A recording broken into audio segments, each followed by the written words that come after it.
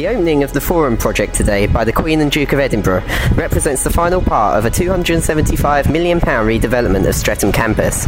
I'm Simon Dewhurst, and I'm now going to tour you around campus to show you how that investment has transformed the university over the past 2 years.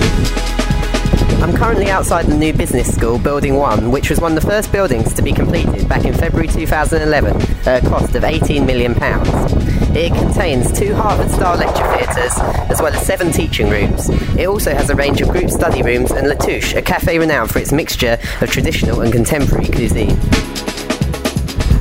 I'm now standing outside the Into Centre, which provides flexible teaching spaces, a lecture theatre, learning resource centre and a cafe for international students.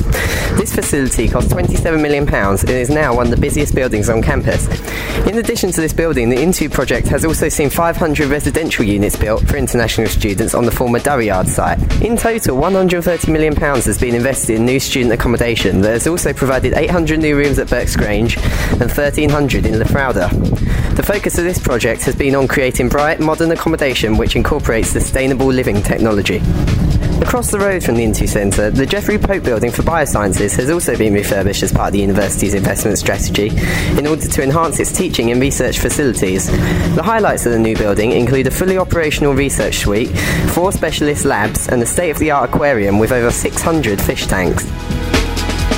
Moving on to Queen's Drive, I am now outside the Sir Henry Wellcome Building for Mood Disorders Research, which was launched in March 2012.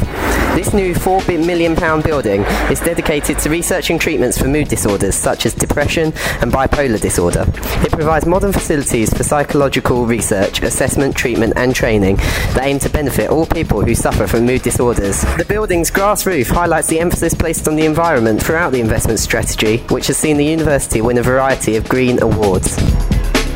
I'm now standing outside the renamed Forum Library, which has experienced a full refurbishment as part of the investment project. There's now 3 times as much silent and group study space as there was previously, and shelving capacity has also been increased by 25%. The new library has received a mixed response from students. Many enjoy the new facilities but have found the bright colour scheme too strong. The same could be said for the new purpose-built facility called the Sanctuary, which can be found in what used to be the lower exam hall. I've completed my journey around campus by walking up Stocker Road, which reopened in April after being closed since December 2010. This area is currently a hive of activity as security guards and builders prepare for the arrival of the Queen this afternoon.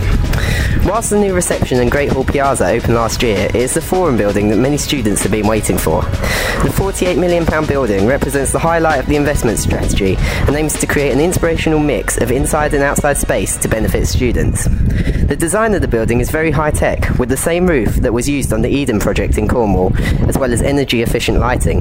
One of the main highlights of the Forum is the 400-seater auditorium, which provides the largest teaching space on campus and will also cater for performances. There will also be 12 new seminar rooms and 2 new 60-seater exploration labs, one providing tablet PCs and video conferencing facilities, and the other providing high-tech multi-touch surface tables for group discussion, the first of their kind in the UK. There is also a new Student Services Centre which will incorporate the Students' Guild from September and also supply information on a range of issues including IT, accommodation and employability. The Tree-lined main street has 130 seats as well as a range of shopping and catering options that are said to be affordable and well stocked with seasonal, locally sourced goods. These include the Marketplace retail outlet, which will provide a range of items such as takeaway sandwiches, fresh fruit and vegetables, as well as a delicatessen and bakery items. There will also be a Royal Mail parcel service, a Costa coffee shop, an online book ordering facility and a dry cleaners. In addition, new outdoor roof seating will be opened in the terrace restaurant and there will be improvements to other areas of Devonshire House.